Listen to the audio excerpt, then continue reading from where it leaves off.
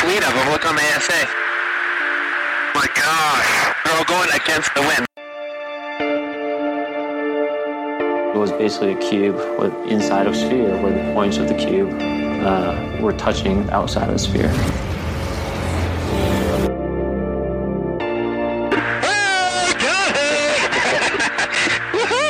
Roger. There's troubleshooting machines out here.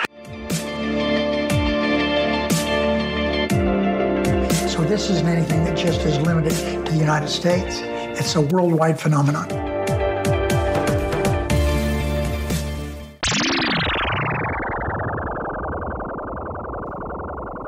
Hi everyone, and welcome back to That UFO podcast. It's listener call-in show number 3. Really popular first 2 episodes, hearing everyone else's thoughts, and I'm really excited for this one as well because we are a couple of days removed from the task force report dropping. People have had a couple of days to let the dust settle, compose themselves, read through it a few times, and really get to grips to what thoughts they have on it. The show's going to be split in kind of 2. The first part, I've got Graham Rendell from UAP Media joining me for it. Graham, how are we doing today? I'm fine, Andy. How are you? I'm very well. And Graham, you were very popular when you appeared on the pod with myself and Dan a few weeks ago even. Who knows what time it even is. But yeah, very much a level head among the conversation. So it's good to have you on with us. We're actually recording this intro after we've done the first load of calls. And Graham, let's jump ahead slightly, but non-spoilery. What were your thoughts on the calls? They were wonderful. I was really surprised and very, very pleased just at the caliber of your audience. It was really refreshing to find some really, really eloquent and very knowledgeable and very thoughtful people ringing in. So yeah, thoroughly enjoyed it. Yeah. And you know what? That was controversial. I think when myself and Dan said after the first one that we were amazed at the standard of people calling in, and that wasn't a slight against people, just the points people made were just like, they really make you think in the debate, and you think, wow, you don't get this on a lot of other radio shows or podcasts or TV shows, even a really high level debate with like professionals and thinkers. And when I say podcasts, I don't mean other people who do podcasts like me. I mean your really high level podcasts that are pulling in millions. I don't think get the quality of conversation that we've had on the first couple. And again, blown away by this one as well. So the second part, I did receive a load of voicemails for this one, and I'll break those down with Dan and we'll discuss those points too. So enjoy, folks, and we'll get straight into the first call with Fraser. First caller we have on the podcast for listener call-in number 3 is Fraser. Fraser, welcome back. Second time caller. Thanks, Andy. Much appreciated. Nice to be here. No, not at all. And Graham's obviously with us as well for this one. Fraser, the UAP task force report dropped on Friday. What were your thoughts then? So I thought it was as good as could be expected, to be honest. I thought it was probably maybe even a little bit better. I thought it gave as much information as I thought it would give, and I thought it was good because therefore it was going to raise the subject more publicly, and I think that's kind of what most people would thought, and I think it'll mean the subject will be discussed more publicly now without so much stigma, which will be welcomed by most of the community. However, I think this is exactly what the authors and the US government want, and all the agencies that were involved. And this is just my opinion, so I'd be interested to get your thoughts on this. That there's, in my opinion, this is exactly what they want. It's going to be a little distraction. Great, keep them busy, focusing on the UAP task force report over there. That's great. Everyone's focusing on that. Actually, what's happening in the background and has been for decades is loads and loads of projects, reports, studies that we're never going to hear anything about, and we're probably going to hear about 10% of that information because they're just really not going to tell us exactly what they've got in their locker, in their back pocket, or all the information. So I think for them, this is absolutely perfect because everyone seems to be focusing on that as the be-all and end-all. So I'd be very interested to see what your thoughts are, that this is the only thing. A lot of people seem to think this is the only thing that they're actually doing to study the UAP subject. But actually, I think, and I'm convinced that for decades they've been doing loads and loads of work with loads of people that's fully funded, fully supported, that we're just never going to hear about. But I think this is great. Everyone sort of watch over there, look at all that, concentrate on that, and then we'll just get on with what we've been doing for decades and decades. So that's what I think is happening, and I think this is just falling right into their hands of exactly what they want us to do. It's not a conspiracy theory or anything like that. I think, yes, it's public and it's been discussed, but it's never going to actually give us what we actually want and what we actually know. That's just my opinion. No, it's a mixed bag, Fraser. I appreciate that, and I think I echo some of what you say as well there. You're right, though, that you were like myself, where you weren't expecting aliens, and that's what I get from that first part anyway, where it was better than you expected. I've seen other people with similar sentiments, though, that they know more, and this is something I'll probably bring up a few times on this tonight, and I'll ask Graham to come in on this. When people are talking about we're saying the US government or the people in the government that know. I don't think those were the people. I would guarantee those weren't the people involved in the making of this report. Again, this is a long form conversation and probably a whole podcast in itself. But I've seen a lot of people going back to, but they've known since Roswell, they've known since the 40s and 50s, and it's like if you're talking about the people who knew, they're all dead. They've passed on a long time ago. So then, was there people who knew in the 60s and 70s? Did they know the same thing? And then it's what's been passed on through the years. I absolutely believe there are people within the government or private contractors, even more likely, the way that it looks, that probably know a whole load of what's going on, that probably know more than the people who are involved in putting together this report as well. So I think it's just taking a step back and looking at the whole and going, when we say who are we talking about? If it's just the government's massive, and the government's full of different compartments. So when you listen to Lou Elizondo, it's probably so much more disorganised than we can imagine. I look at our own government in the UK and what's happened the last just few days. Unsurprisingly, probably, that, for what's going on here, we've had more scandal again on the back of COVID and affairs within Parliament and stuff. But it's one of those things. It's do you give them credit for keeping this big secret, or is that secret even still there in the way it used to be for them to keep it hidden? So I'm optimistic, and this is just my opinion, not that other people have to be, that I think there's a chance of this moving forward this time. Maybe just enough of that stigma and bias and the people who don't want it out is gone. I don't doubt there's still some of that there, but maybe it's moved on enough from those past reports and Blue Book and Condon reports and all that kind of stuff for it to be taken forward a bit further this time. Not for definite, but that we've got a chance. Graham, I'll ask you to come in on that, mate. Yeah, I think if you buy into the conspiracy theory element of what's happened in the last 74 odd years, then that'll only be a very, very small element somewhere tucked away in US government, or maybe outside it, out of the reach of them. But I sort of agree with Andy that that's probably not what's at play here. It would have been the easiest thing in the world for them to do another Condon 2.0 and just basically say, look, there's nothing to see here, move on. They can be explained away, or it's Chinese or Russian drones, and come up with fairly plausible excuses for that's what they are, which would, satisfy the majority of people. It wouldn't satisfy us, but that maybe not what their audience is. You have to remember there's a wider world out there. So on that hand, they could actually just kill it stone cold dead.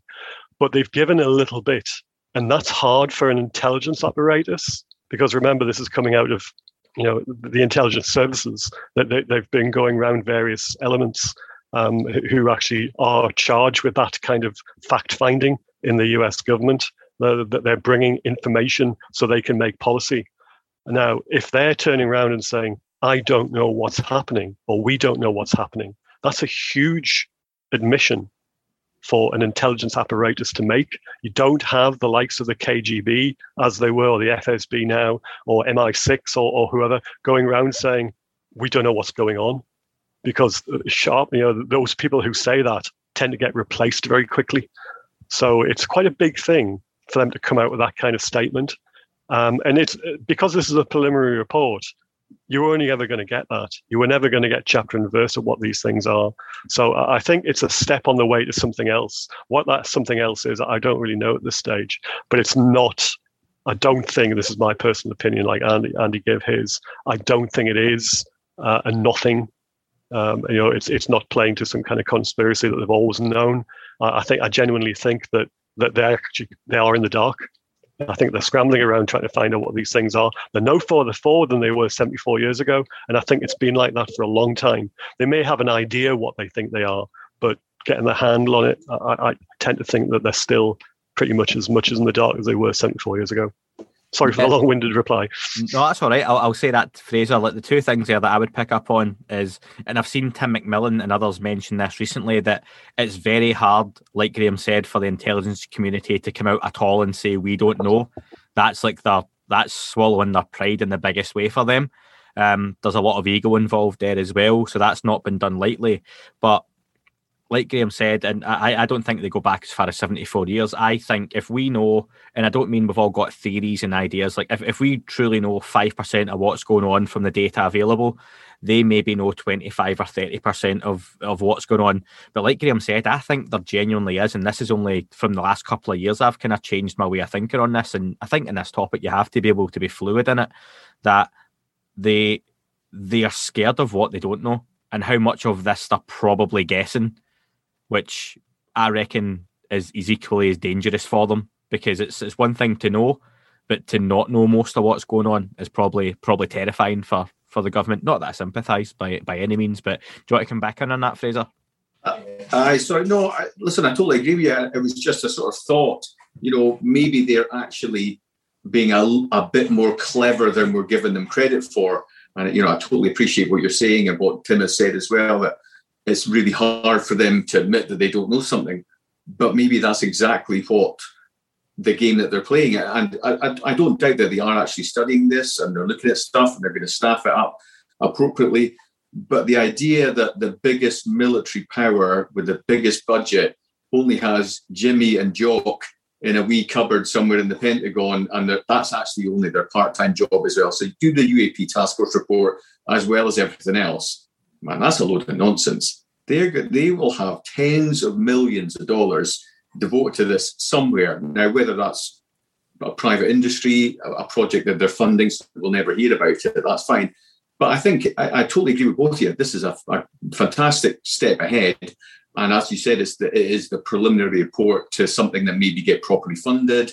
But for me, this is the forward-facing or the public-facing part of the UAP task force that they're giving us. They're giving us this and they're drip feeding us as the public-facing sort of part of it. But behind the scenes, I would be convinced that the biggest superpower in the world has got vast amounts of resources that are looking at it that we just won't get the answers to. So, I think they will be hand in hand, and we'll get the public-facing part of it. And it will be up to those people like the whistleblowers and the Jeremy Corbells and the Chris Mellons to chip away at that bit that we're not seeing, to try and get a bit more openness in that regard. So I think it's really positive anyway, either way, whatever it is. Fraser, just before we move on to the next call, can I get a very quick response on this? So you're talking about that public-facing aspect of the UAP task force. If down the line they announced that the permanent task force was going to be headed up by Luis Elizondo, would that make you happy? It can be headed up by anybody, I think. I think it's part of it's like Space Force. Why would you have a Space Force? Why would you create a Space Force if you didn't know that there was something for the Space Force to do? It seems bizarre. So, whether it's part of a military project or a military branch or a separate task force from the Pentagon, if it's a permanent thing rather than a project. So this a task force is maybe task and finish and you're done. But if it's aligned to a certain military branch, so this is the UAP branch or the UAP battalion of the Space Force, and it's got a rank structure and it's got certain aims and objectives and priorities, then that for me is it being embedded and being more public. But yeah, I tell you, I don't think they would have Luis Elizondo running it just now, given the flack that he's been getting relatively publicly. But yeah, I think if they're just say, right, okay, now we've got this, and I think it was alluded to in the report as well about additional funding to take us forward, additional scientific knowledge, additional rigorous analysis. So they might just, in the next budget for the next, military annual report, say, right, we are allocating 100 million for a new UAP battalion for the Space Force. I think that might be what the next step is. Excellent. Fraser, you've set the bar high, even with the first call. So thank you very much, mate. No worries, pal. Nice to speak to you again. Cheers, Fraser. Bye-bye. Cheers. Next up, all the way, if I'm correct, from San Francisco, I have Tim on the line. Tim, how are we? Good, Andy. Thanks for having me. Awesome. No, thank you very much for joining myself and Graham on the call. At some point, Dan should be joining us as well, but that might not be till a little bit later. So, Tim, listen, it's been a big few days. What are your thoughts? Yeah, I'm really overall, I think, pleased after having a couple of days to digest what was said in the report. A big week, I think, emotionally for a lot of people in this community, just a lot of focus put into what was going to come out of this report in general. A few key takeaways for me, and I'm sure that, some of your other guests will say the same thing. I'll hit these pretty quickly, and then we can dig deep into any ones that you find, significant here. But, my key things that I took away were definitely the longevity of reporting from the Navy versus the Air Force. That was a big one for me, knowing that this was 18 months to 6 months of time that these government entities had, to submit reports to this reporting body. Obviously, what Lou Elizondo mentioned, 143 cases remain identified out of 144. That's significant to me. No matter how you cut it, that kind of ratio is definitely needs to be investigated more. The data collection apparatus and the sample size that they referenced about just having to collect more data is super interesting. And then I think the biggest bullet here for me was, it's possible that as a civilization, humanity lacks the scientific evolution to fully comprehend what's going on here. The fact that that's in a government report, albeit a short report, was pretty shocking to me, and very honest and transparent. And I think that opens the door to a lot more of what we've been hearing from the likes of Chris Mellon and the likes of Lou Elizondo and other folks, Hal Puthoff and other folks that have been involved in this subject for a long time. I feel like that statement alone has yet to be digested by the mainstream media, let alone the greater public. Graham, I'll let you come in on that one first, then I'll pick up the point I want to. Okay, well, I picked up on two of your points there, Tim. So the first one is about the timeline for reporting. Yes, okay, the US Navy had a lead on the US Air Force, but it wasn't much of a lead. And you're only talking about, 18 months or something like that. And if I remember, the US Navy's standard reporting system only started in March 2019. And of course, they'd been seeing UAPs since 2014, 2015, 2004 even. So exactly. It's taken them a long time to get on board with this. The US Air Force, for whatever reason, seem to be dragging their heels. But they must be seeing things themselves, and they must have had some kind of issue along the same lines as UAPs, transgressing their exercise areas, et cetera, the same way it's happening to the US Navy. But for whatever reason, and that's obviously completely unknown at this moment, why they're not getting on board as quick as possible, but it's taken them until November 2020 to do so. So that was, yes, you're right there. That's a big thing. But I think both of them seem to have dropped the ball, as it were, for a long time, and they're only just now trying to get on board with things and come up to speed. And that may still be an ongoing process. They're probably still, well, certainly the US Air Force, from what the report says, they're still going through some kind of evaluation phase as to which is the best method to report them. So, and it may not be widespread across the Air Force either, from what it says. The other takeaway that you mentioned, the last one, about scientific advancements, that's incredibly important. For me, that was the big thing. That if they're sort of admitting that their scientific processes and their analysis can't even match what they're seeing, and they have to have some kind of big leap in then being able to determine what they're looking at, never mind sort of explaining it, that is huge. It's a huge admission, as you say. Yeah, yeah. And I think, and to me, that hasn't been picked up so much. Everybody's been too wrapped up in, they're not saying they're non-human intelligence, or they're not, or they should be saying they're just balloons, or whatever. This is the whole thing. That's the huge thing, that they're admitting this huge lack of knowledge. But it's not entirely clear what they're deficient in. Yeah. So that's something else that might be in the classified annex or the Precisely. classified part of the report. That's really important. Let me come in on that. Graham, I agree with you. Yeah, that was the one I was going to come on with as well, because I think that's a huge piece on this. So I'm going to read that part. It was in the summary. There was the potential options. I think I've discussed this on the podcast for a while, that there would be a sort of summary bullet pointed almost, and it was airborne clutter, natural atmospheric phenomena, US government or industry developmental programs, foreign adversarial, or other. And other was the bit that I was, okay, I went straight to that. And it reads, although most of the UAP described in our dataset probably remain unidentified due to limited data or challenges to collection, processing, or analysis, we may require additional scientific knowledge to successfully collect on, analyse, and characterise some of them. We would group such objects in this category pending scientific advances that allowed us to better understand them. That's huge. The first part you could put as, just depending on what they've got, they're not sure what science to use. But it's that next bit is literally an admission that we don't have advanced enough science or knowledge to actually study and look at this. And like you say, if they have, for example, the gimbal video, if they have that object stopping in midair and then doing a right angle turn against that wind, just the turn in itself, and then the speed it maybe moves away at, straight away they would look at that and go, we can't do that. How do you study that? How do you conclude on that? Because what they can't say is, well, it must be aliens, because that wouldn't work. But that's what I take from that. I find that really interesting, to be honest. Precisely. I feel like that's a really concise way of saying we can't interpret this yet. And I feel like that's a really important point. And like I said, I Graham, to your point, I don't think that portion of this report has been digested yet from what I'm seeing on social media. Gideon Lewis Krauss put out a great article today, again, to a follow-up to his New Yorker article that came out a couple of months ago. And he talks about this as well. So it will get out there to the audiences that it needs to land with. But I was really shocked by that. And I think relating to that, I'll talk about one more thing. And Graham, I'd love to get your opinion on this. In relation to being able to understand this phenomenon and whether we have the capacity and or the tools to do so right now. There was also a couple of mentions of signature management.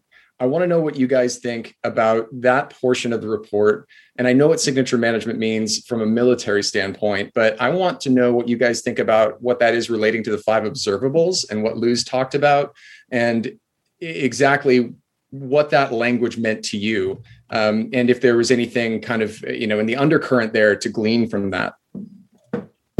So from what I take signature management to be, I might have never served in the military, but I understand that's how you disguise what you look like to sensors.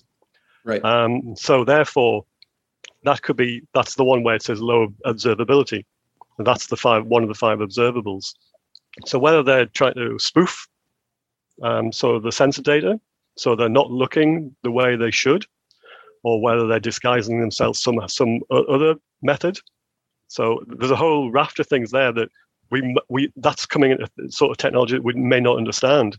So that's right. Again where you come into these leaps that we may need to make before we can understand what's actually happening. So just because it looks like a certain thing on a screen, on a FLIR screen, might not be what it actually looks like, because it could disguise its appearance. It could disguise the way it appears on a radar system or a FLIR system or anything else that you look at it with. But it could also, sorry, go on. No, and I was going to say that to me, your point there lends to an intuition of this is intelligent control. Yeah. If there is some kind of registration of, cloaking or, pick your word, trying to not register on our systems. That's just another, layer to the intelligent control cake for me. But look at it this way, though. It could be like a chameleon. It could be instinct. Sure. It could, if it's some kind of artificial intelligence or some kind of, just plucking something out of midair there, it could be an instinctive kind of fight or flight measure. Sure. It could be something that just hides itself, because that's how it operates. It's not necessarily any thinking behind it. It's just an automatic instinctive maneuver. So there's a whole, this is the kind of thing that we're just kind of put our own stamp on these things, aren't we? That what we would do under certain circumstances, if we didn't want to be sort of detected ourselves, what would we do? Where that might not be what's going on here. But I take your point, that is what they sounds like what they're doing, or whatever Absolutely. It is that's doing. Andy, what do you think? The signature management bit for me was one of those where I was like, I would defer to people with better knowledge of what that kind of stuff was talking about, like Graham, and I think he summed it up quite well. That main takeaway for me on scientific advancements was huge. But I was discussing with DJ San Marco from the Life MMA and NBA podcast earlier today, and he is an aviation background. He works for the military in America, and there was a few things he wasn't necessarily happy with the language on. And I'll just bring this up because, again, from that point of view, it talks about the sensors and the radar systems. And it was most of the UAP reported probably do represent physical objects.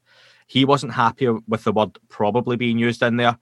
And I don't want to sound like an apologist for people who write these or whatever, but for me, I went, that's fair language to use because they don't know. And I talked about if they are tracking an object, let's just say they track a black triangle, right? And it's flying across wherever it's flying across. Now, they pick up on different sensors. We have a physical object, okay? We can track it. We've got it going at speed, X, Y, and Z.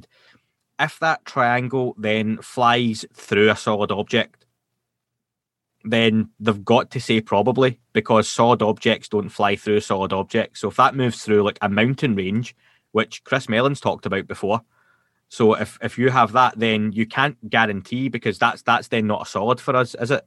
So that's where I think they've probably been quite telling in some of the language that's been used. Maybe I'm looking into it too much, but for me, I find that sort of interesting when it comes to talking about sensors, radar, infrared, electro-optical, and they probably represent physical objects, because that doesn't mean they're not there. It just might mean we're talking about orbs and that kind of stuff as well, potentially down the line. So, yeah. Sure. Yeah, that makes time-wise, sense. Anything else you want to just wrap up on before we run out? Absolutely, man. So I've got one question that I prepared for you guys that I feel like I would love to hear asked to somebody like Lou or Chris Mellon or, anybody that's had touch on the inside, the government side of this. And you can rephrase this however you want. I would love it if you would use it. I talked to Ryan Sprague earlier this week. I would love for him to use it. So, you just take it for what it is and then let me know if you need clarification here. The question is, with a wide spectrum of all of the possibilities of what this phenomenon could be, is there a measured degree towards certainty on a scale of 1 to 10, for example, to which the data strongly indicates any one explanation? So in other words, what's the current leading hypothesis supported by the facts, right? So, and you know this well, Andy, people talk about extraterrestrial, crypto-terrestrial, hyperterrestrial, pick your liquor, right? So which one, if any, underwater civilization, is there any supporting data on a wider scale that points to any one of those things? And why? And I feel like this is an open-ended enough question to ask somebody like Lou or Chris, and they might be able to speculate a bit without giving a real answer, or breaking an NDA. So that's my question for you guys. Definitely let me know what you think or how you might rephrase that, but I've never heard anybody ask that. I'll tell you what, email me it. I will be speaking to Lou on the podcast soon, not too soon, but in the next month or two, hopefully. Because I wanted to give it, I know everyone's going to clamour to speak to him right after the report drops, but I don't know how much you can really add right now. Sure. I'm more interested to see what comes out over the coming weeks to then speak to Lou. But email me that and I will put that to him. I love it. And Andy, I want to thank both of you guys for your time today. I'm really excited to be part of this conversation. I had the chance to talk to Ryan earlier this week. That was really exciting.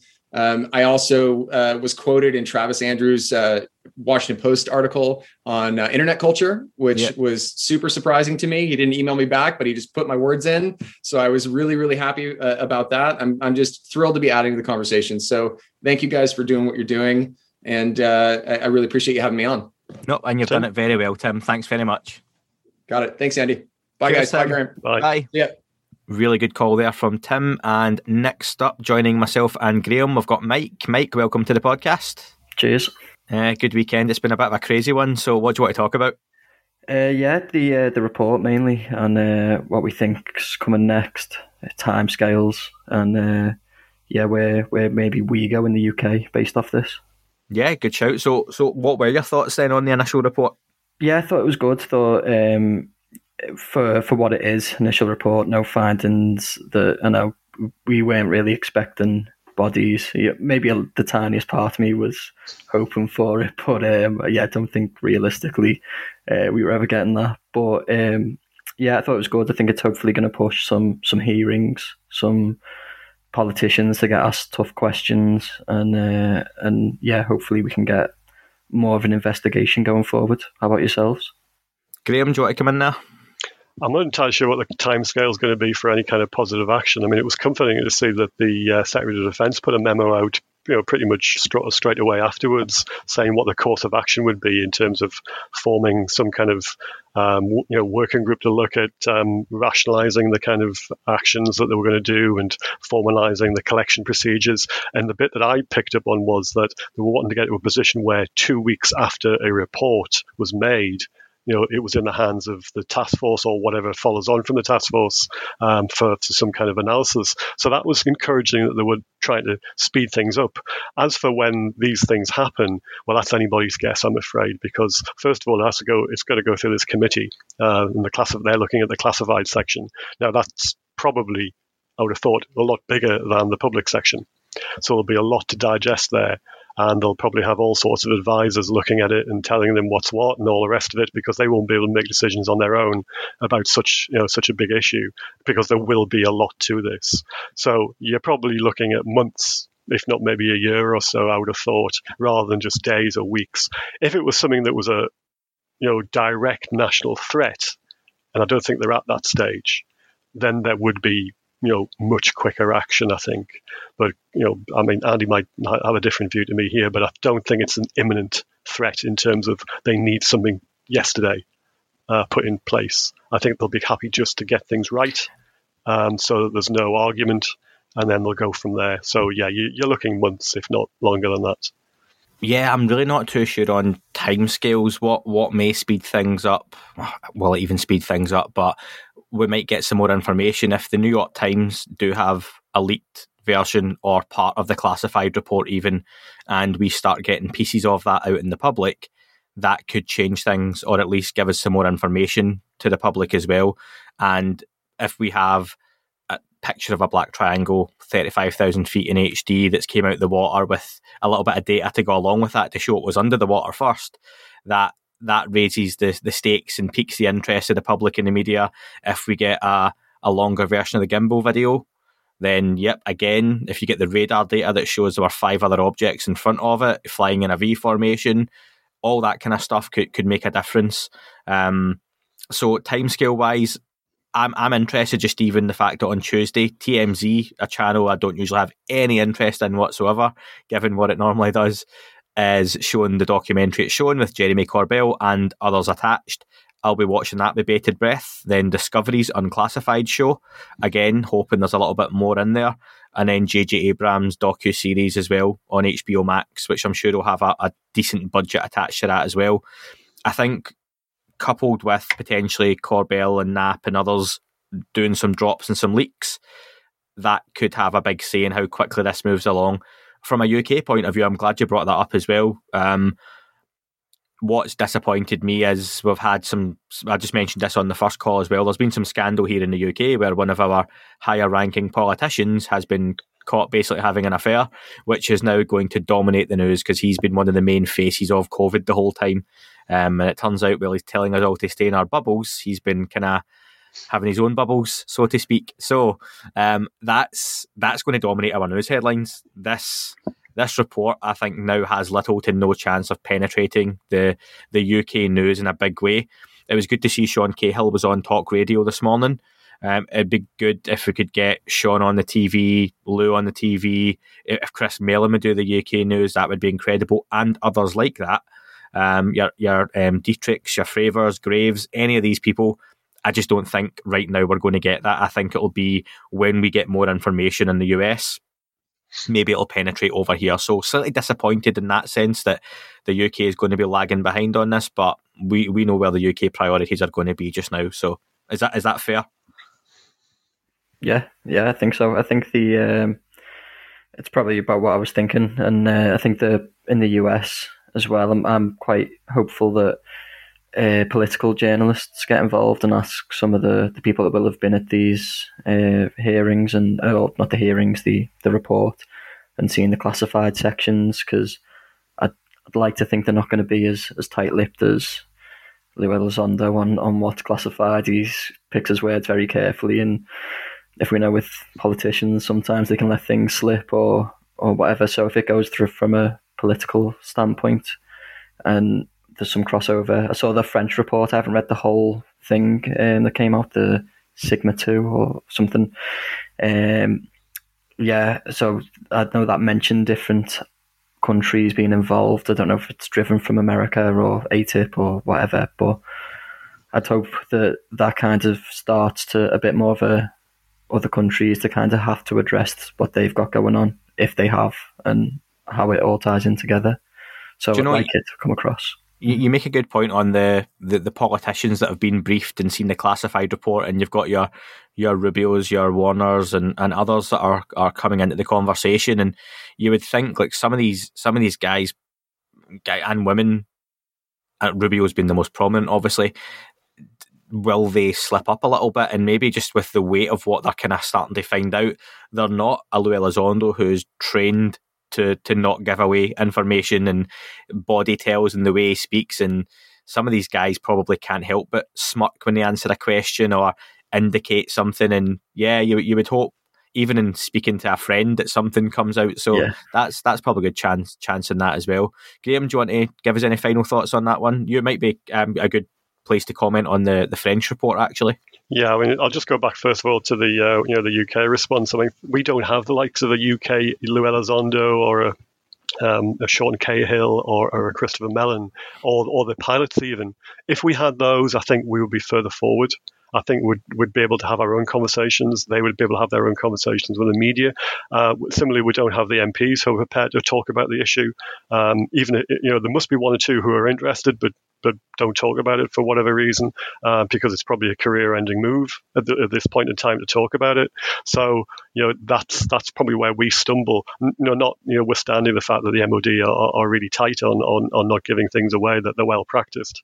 The French report is interesting. It talks about, you're right, it talks about various countries being involved, and I've only looked at it fairly briefly as well. I was trying to get my head around it last night, and I'm still going to have another go at it tomorrow. But it essentially says that there was a policy to try and work together at some stage between the likes of America, Russia, France, and Britain, but that fell apart for whatever reason some time ago. So it's not entirely clear why. Bearing in mind that French report, the Sigma 2 report, is only a preliminary as well. It's an advance for another full-scale report at some stage in the future. So it's not the full story. So don't sort of take everything in that as being probably the true picture. But yes, it does mention that. It also mentions some kind of study by the UK, and I'm not entirely clear which one it actually sort of refers to. Dan might be able to tell us more about that. He might have a handle on what it is. I thought it might relate to Condign, but I'm not entirely sure. So I would have to read a bit more into it, and maybe somebody else can tell me which one it is, because I'm not sure at all. Yeah, over to you, Andy. Awesome. Mike, look, thanks very much for your call. We're going to move on to our next one, but do call again next time we're doing one of these, okay, mate? We're just going to take a very quick ad break, folks, and then we will be right back with Dan and the voicemail section. Some good stuff coming up, so stay tuned. Next up, we'll go straight over to Adam. Adam, second time caller again already on show number 3. How are you doing today? Yeah, I'm good, mate. Nice to see you. Yes, well, you can see me, but you can't see Graham because he's turned his video off, like we said. Graham lives away from broadband and civilization, so he's saving all his bandwidth for the audio, but he is here. Listen, Adam, big couple of days. Everyone's talking about the task force report. What's been your thoughts? Yeah, you know what? It's been really good.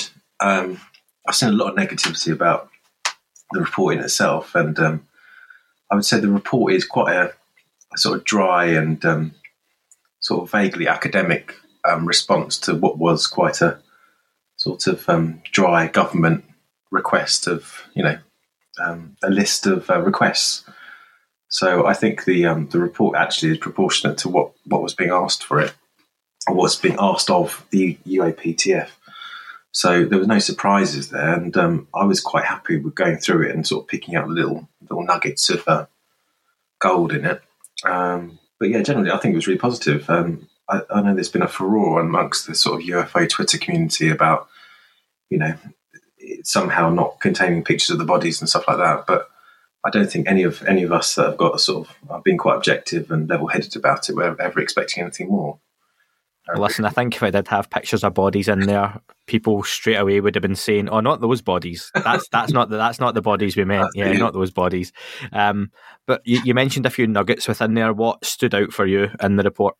I think it was. You know what it was? It was them admitting that basically they had a hole in their sort of data collection, and hence their intelligence.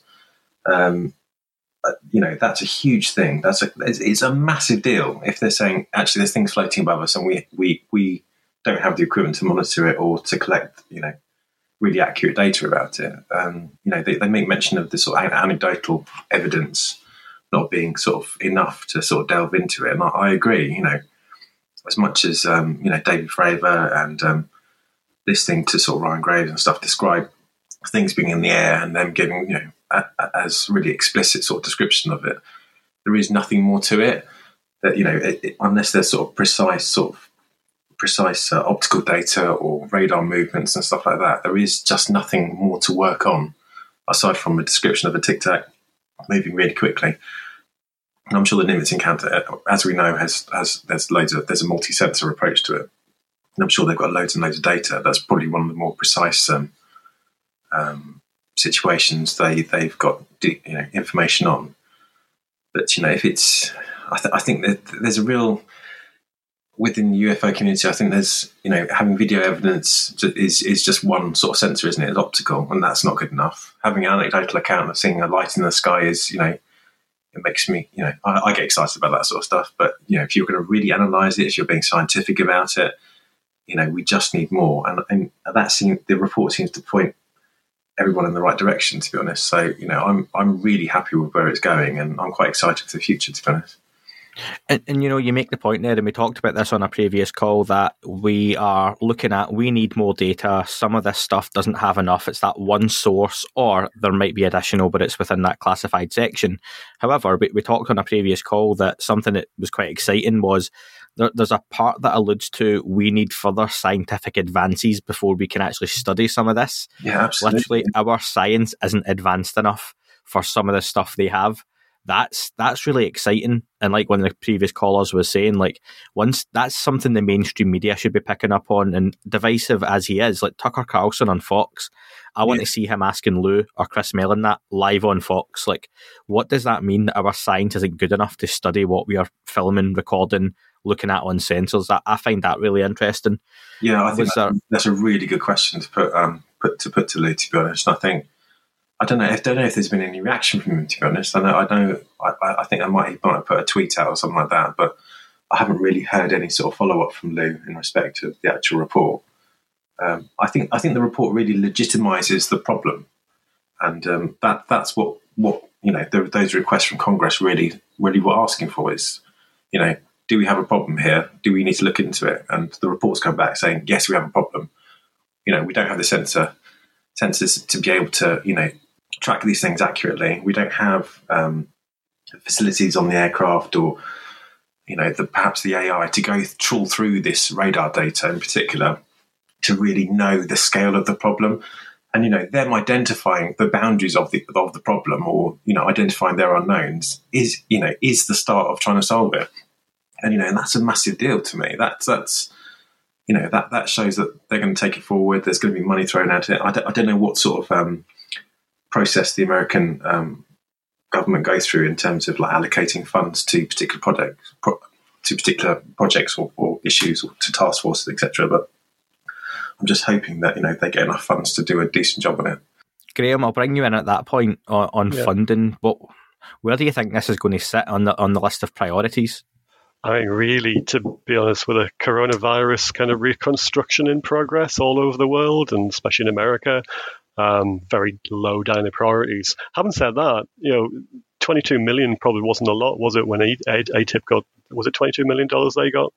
it's not a huge amount of money in the overall scheme of things. That's somebody's wages bill for a year, something like that, in a chief executive.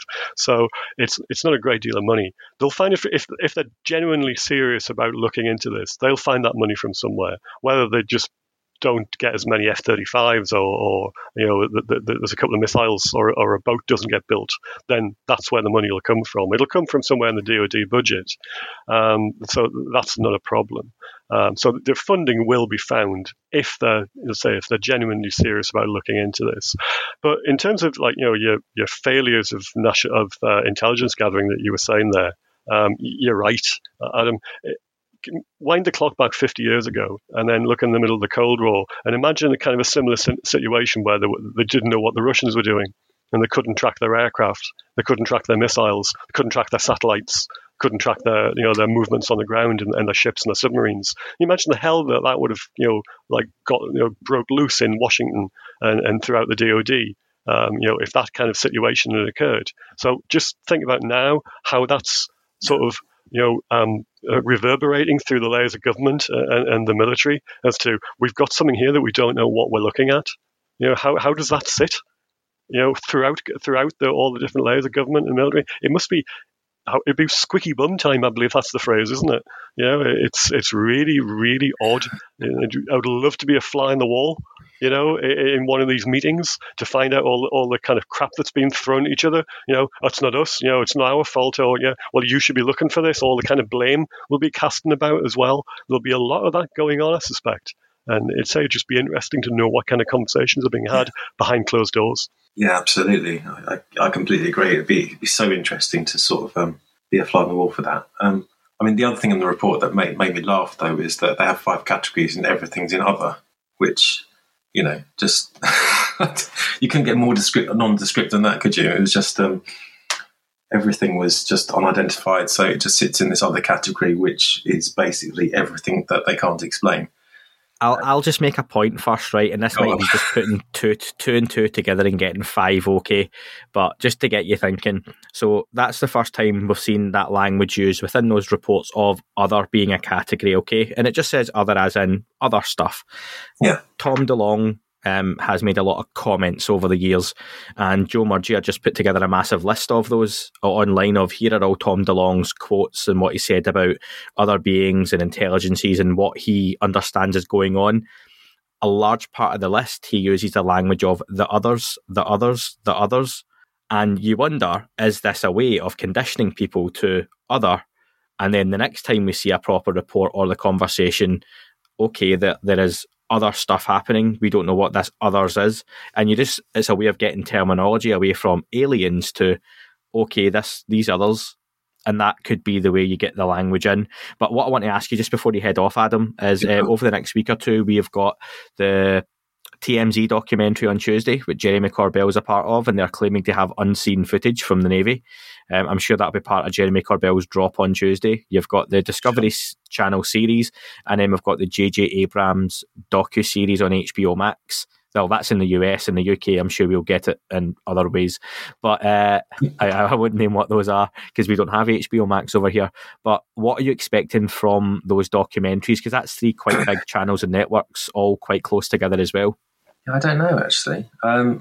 Obviously, I was a little bit sort of nervous about the J.J. Abrams one. I think, as Dan mentioned on one of his tweets, it's going to have lots of sort of strobe lighting and colourful effects, isn't it? Like in every movie he does. But my interest was who is researching it. Is it just going to be a sort of a pop version of what we've sort of taken quite a while to get to know? And is it going to treat it seriously? In terms of Jeremy Corbell, I think he's all right, actually. I know some people have huge reservations, and I think he, as a filmmaker, he sort of errs on the side of the dramatic, doesn't he? And he likes to sort of, have cliffhangers, and he likes to drop stuff in a sort of, dramatic way and such like. I just hope I think what he did with the last drops, he was, just quietly hands it over, has no opinion on it, just drops it and sees what happened. It's when he sort of gets a bit excited and he starts, sort of referring back to Bob Lazar and everything pointing back to Bob Lazar. And it's like, look, if you're going to drop fresh information and, fresh videos and stuff like that, it needs to be just addressed in an objective manner. And as much as, I'm very optimistic about the Bob Lazar stuff, and I don't go around telling people about it, but, I err on the side of the extraordinary, really. And I'm hopeful about it being something other. But I think when you're handing material over to the public and dropping it, you've got to remain a bit more objective, and hopefully it can be a bit more impartial. He can be a bit more impartial about it, and we can draw our own conclusions instead of him telling us. We can draw our own conclusions. Yeah, I can see your point now with the Bob Lazar stuff, that maybe at the minute, at the point in time we're in, the best thing would be he kind of shelves the Bob Lazar talk just for a little while. Yeah, because like you say, and I'm like yourself, where I put a lot of stock into. Do you know what? I think there's a lot of truth in the Bob Lazar story, but where it comes back and fits into what's happening now, I do think it will have a place, but not yet. And that's for down the line. Look, Adam, we'll move on to our next call because we've got Nathan waiting. Yeah. But always a pleasure to speak to you, and make sure you give us a buzz again for the next one, okay? Nice to speak to you too, Graham. Thank you very much. Yeah, cheers, Adam. Bye-bye. Cheers, Adam. Cheers, mate. Thank you. Bye-bye. And next up, we have Nathan joining us on the podcast. Nathan, how we doing? Good, Andy. How's it going? It's going very well. Nathan, as I record this, I spoke to you a couple hours ago. You called into DJ San Marco's podcast from Life, MMA and NBA that I was on, and he was very impressed with you and how you spoke and what you were talking about, and you pretty much sat on the whole podcast with us, didn't you? I did, yeah. It was kind of a fun thing for me. First time doing that.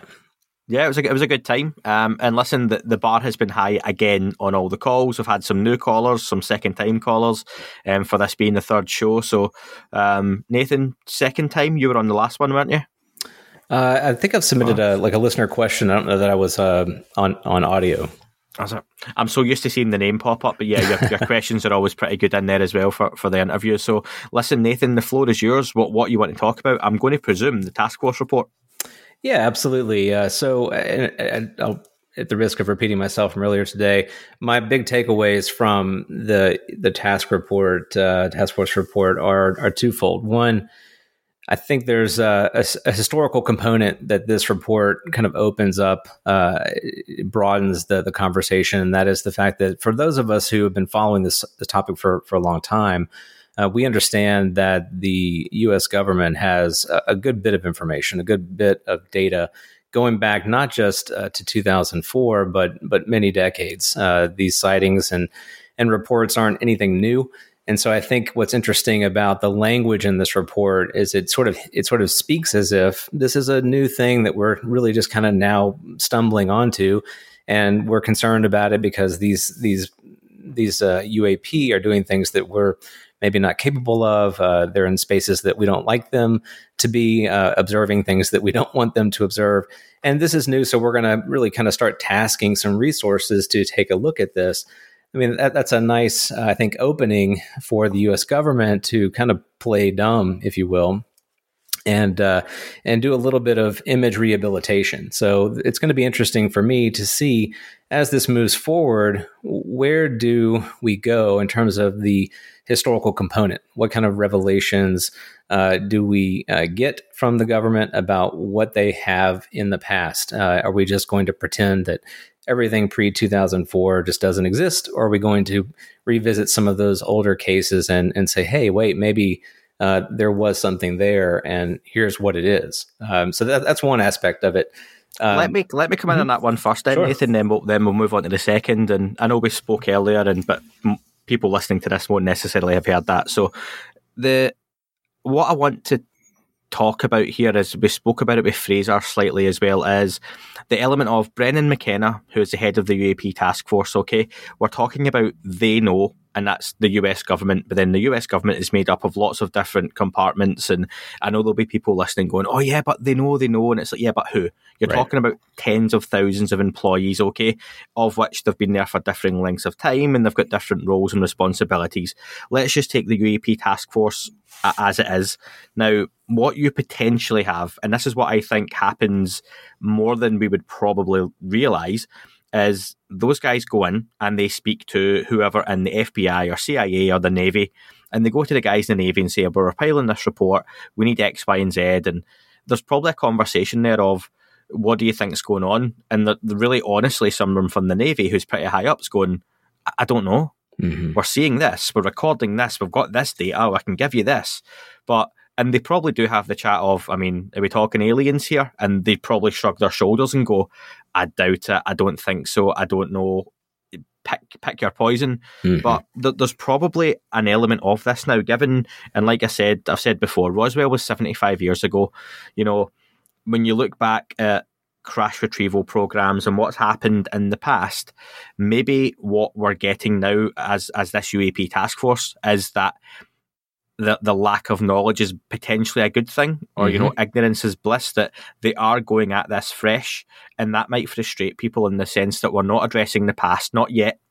They're talking about congressional hearings, and Kevin Day, who was involved in the Nimitz incident, today himself has said, he lost money and it affected his mental health. And I'm sure he's not the only former military that has had this affect them in a really negative way, that they were laughed out of their jobs, that, they were talked down to. It's been a really negative thing for them for a long, long time. And now they're getting a little bit of, of what do I want to say, like the acknowledgement that their experience was real, which they knew, but that was always laughed at, that it's been life-changing for them. So I wonder, is it a case that we have to move forward, we have to just accept for some time that the people in charge potentially don't know about all of that, and they are coming at from a point of view of, we don't know if this is aliens. In the classified section and in private, they're probably talking, going, there's a good chance this is something that's not human. But they're not ready to make those conclusions yet. And I just wonder if that's an aspect that people maybe have to just, for a while, kind of suck it up and go, right, maybe the people dealing with this just now don't know. No one involved in Roswell and those other cover-ups from years and decades ago are in the military active anymore, or even alive. So I think there's an element of that they've taken what they've taken as a sampling for now, and it's got us kind of started. Graham, I'll ask you to kind of come in on that as well. So my sort of take on that is that the report says that effectively they don't know what they're looking at. And I think you can go further back than that. So I think that 1947, they didn't know what they were looking at. 1952, they didn't know what they were looking at. 1964, they didn't know what they were looking at. Every time they've probably tried to look at this problem, they just come up against a brick wall. The report says that you need scientific advances to try and work out what's going on. Now, that's if that's with today's technology. Apply that kind of reasoning to 1947, they would have had even less clue what was happening. And then, of course, if you go into the 1960s with the spate of reports, then they would come across the same problem. So I think they've probably looked at, if there is some kind of secret organization looking at this, and has been ever since whenever, I think they'll just come across the same problems every time. But we're coming to the point now where the sensors are getting better, and the reporting's getting better. So they've got possibly a better starting position to start looking at the problem from now than they would have had 40, 50, 60, 70 years ago. The equipment, the processes, the speed of transmission of information is much quicker now. The way that they can all get together and actually amass information from multiple sensors, whereas at one time it was probably just radar and eyes. That would be all they'd be able to use. So I think it's a much better situation they are now. I think looking back in the past, they've probably taken the decision that it won't help them. At some stage, that might be reevaluated, and they may actually go and apply the same kind of machine learning and algorithms that they're going to apply to future cases and the ones they've got in the database against some historical ones. That might happen. It all depends on what kind of format the old reporting's in. It may not be in a format that they can use, or it might be too resource heavy to turn it into a form of information that they can apply against this kind of machine learning, et cetera, et cetera. So I think they might have a problem going back, but they certainly don't have a problem going forward.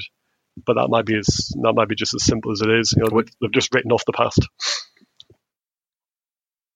What do you think on that, Nathan? I mean, for the U.S. government's sake, I think they would want Graham to be right, that they just haven't been able to crack this problem, and that we just happen to be in a time where we've got the the courage to revisit the issue, and we've got the technology to sort of better understand what happens to be there. This puts the government in a very good position, if that is the official line, to sort of be a discoverer of this phenomena along with the rest of the world. So we're all just sort of walking into this future together, not knowing much about really what happened in the past. So that would be, I think, the best scenario for the government in terms of a reputation scenario. If that, but the alternate is that some people may know something, or some people may know more than what the task force knows, or, as you pointed out, Andy, the sort of fragmented bureaucracies that exist in the federal government. There may be a group that happens to have more knowledge. And so what do we do if that happens to be true? How do we, kind of embrace whatever that knowledge may be, or how is that knowledge revealed to those who are on this for the very first time? And if that happens to be true, I think one thing that comes to mind as well is that this seems to be a little bit of an orchestrated effort. I mean, if you were to sit down and design a way for the world to sort of come awake to this reality, I don't think you could script it better than what's happening right now. You've got a very kind of slow, methodical process of some people coming out, some people saying some things, the government going, "Oh, we're really curious about this now." It's a very kind of slow walk forward. And that's, if you wanted to control this greater truth for humanity, this is probably the best way to do it, as opposed to like just a huge breaking news item tomorrow, "Oh, aliens are real and, extraterrestrials, we got to deal with this." I mean, that would be, I think, a tectonic shift into our civilization. But this is a much easier way to kind of ease into the water. I think for a long time we've had the movie scenario where it all happens in 90 minutes and it's explosive, and the announcement's made at the start, we track these things, the president comes out, tells the world aliens are real, there's whatever happens, a big fight, there's attempts at contact, and then it finishes. And I think what we're potentially seeing now is, you're right, that it's going to be a much longer process. I don't think over decades, you could be looking at 10 years for loads to come out, but I think we're going to see a slow process, but a steady one that Lou Elizondo's always talked about. But it's going to be more of a 5, 6, 7, 8 series TV, like 24 episodes, where the first season we've had this guy leave his job and talk about UFOs. Then the second season you get the report. Then the third season, things heat up a little bit. And then by the fourth and fifth season, you're really into the action side of it, where for us, that's probably going to be a lot of scientific study and, really serious documentaries on it, and some really serious conversation as well for the mainstream. What was your second point you wanted to come in on, Nathan? Yeah, so the other aspect of this that brings to mind for me the sort of deeper philosophical issues, and that is that if we can sort of extrapolate from this acknowledgement that there is some type of intelligence that isn't human, and some non-human intelligence, whether that's a singular one or plural, there are huge questions which follow from that type of reality. And, I'm very curious to know how the world will grapple with that truth. And here's an example. So, if you're having a relationship with an intelligence that exceeds your own, how do you trust them? How do you know what is a real claim, a real truth claim, or a false claim? How do you know that they have your best interest at heart or they don't? There are a lot of, it's an asymmetric relationship, so there's a great deal of power and capability on one side of the relationship, and just a total lack on the other. So you're not really a pairing of equals. If that's true, then how does the world sort of walk into that future? And for me, the only way that humanity can really do that in a meaningful way is for there to be an olive branch or an extension of something from this intelligence to humanity. We would need a coming out of that intelligence in a very visible, transparent, public way, offering things to us that make a difference in our life, make a difference in the life of our world. If that were to happen, then you're developing trust. Then you have something you can work with and move forward. If it doesn't, I think you're going to have nothing but sort of skepticism. We already live in a post-truth world, and it's going to be hard to take any of the claims of the intelligence at face value. Again, even assuming that they even want to have a relationship with us in a way that we would find meaningful. Graham, we'll let you come in on that one first. Yeah, I mean, that's presupposing that they have the ability to do so, or the capability even. I mean, I suppose if you're walking down the street one day and you see an ant, would you want to go and talk to it? It might be that kind of relationship. They've got no interest, or we don't even exist on their level. This might be just some kind of random fluctuating in the space time of the universe. Who knows? This is all these kind of questions that they're wonderful to sort of ask each other. But we simply just don't know what's going on. We're putting our kind of human stamp on a lot of things and trying to see things through our own eyes and how we would approach contact with other people. Or other civilizations, all the rest of it. And I just think we're not even at a stage to have those conversations yet. We're barely scratching the surface in terms of understanding if there is a phenomena, never mind what it is. So I think, with all due respect, Nathan, I think we're well away from that kind of sort of conversation yet. It's an interesting kind of thing to have, and don't get me wrong, I'm happy to discuss things like that, and I'm pleased people do, but officially, in terms of getting people on board in the government and all the rest of it, that's a long way down the road. Right. No, I think you're right, and I guess my concern is the acknowledgement, the acknowledgement itself, without any real follow up after that, is on its own incredibly destabilizing to the world.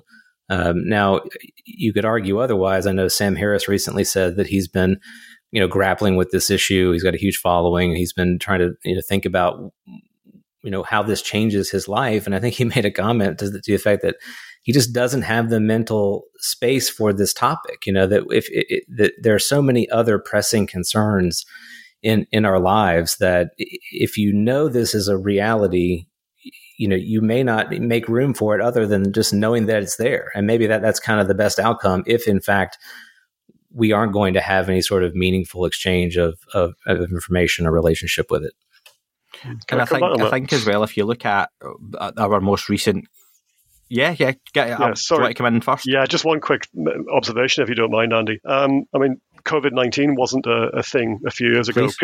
People wouldn't have thought there was going to be a worldwide pandemic interrupting their lives for a year and a half, but here we are. So people can get to grips with things which are outside their everyday kind of existence and their experience. So yeah, that's really what I just wanted to say on that. Sorry, Andy.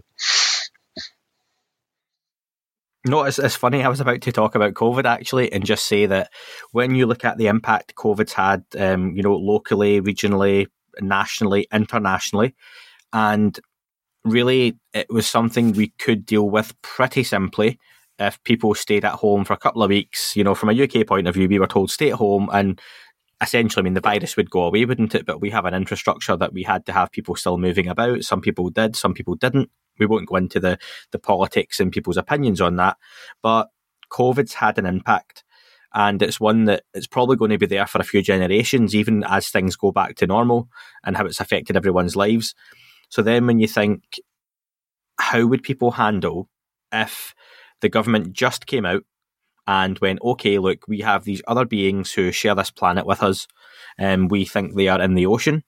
We think they are under the earth, and we don't know how long they've been there, more than likely longer than us. We don't really know too much about them. We don't know what they want. You think how, when you talk about Sam Harris and the mental capacity to deal with it, people have barely managed to struggle to fit COVID in a pandemic, and okay, we need to change some simple rules. Whether you like them or not, it was still relatively simple how we had to change.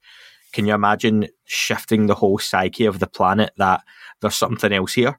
It's more advanced than us.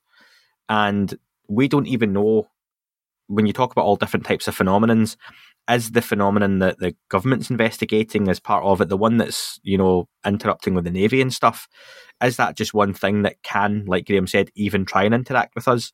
What if that's trying to understand us at the same time? Mm-hmm. We just assume, given the advancements, that it can and it knows us, but maybe it's as curious about us. Who knows? But I don't know what you think your take on that is, Nathan. Well, even the presence of this truth, this capability within our culture is going to drive further innovation in some way, right? That you're not going to have scientists and academics and thought leaders just kind of sit back and be like, well, I mean, I guess that's that's okay.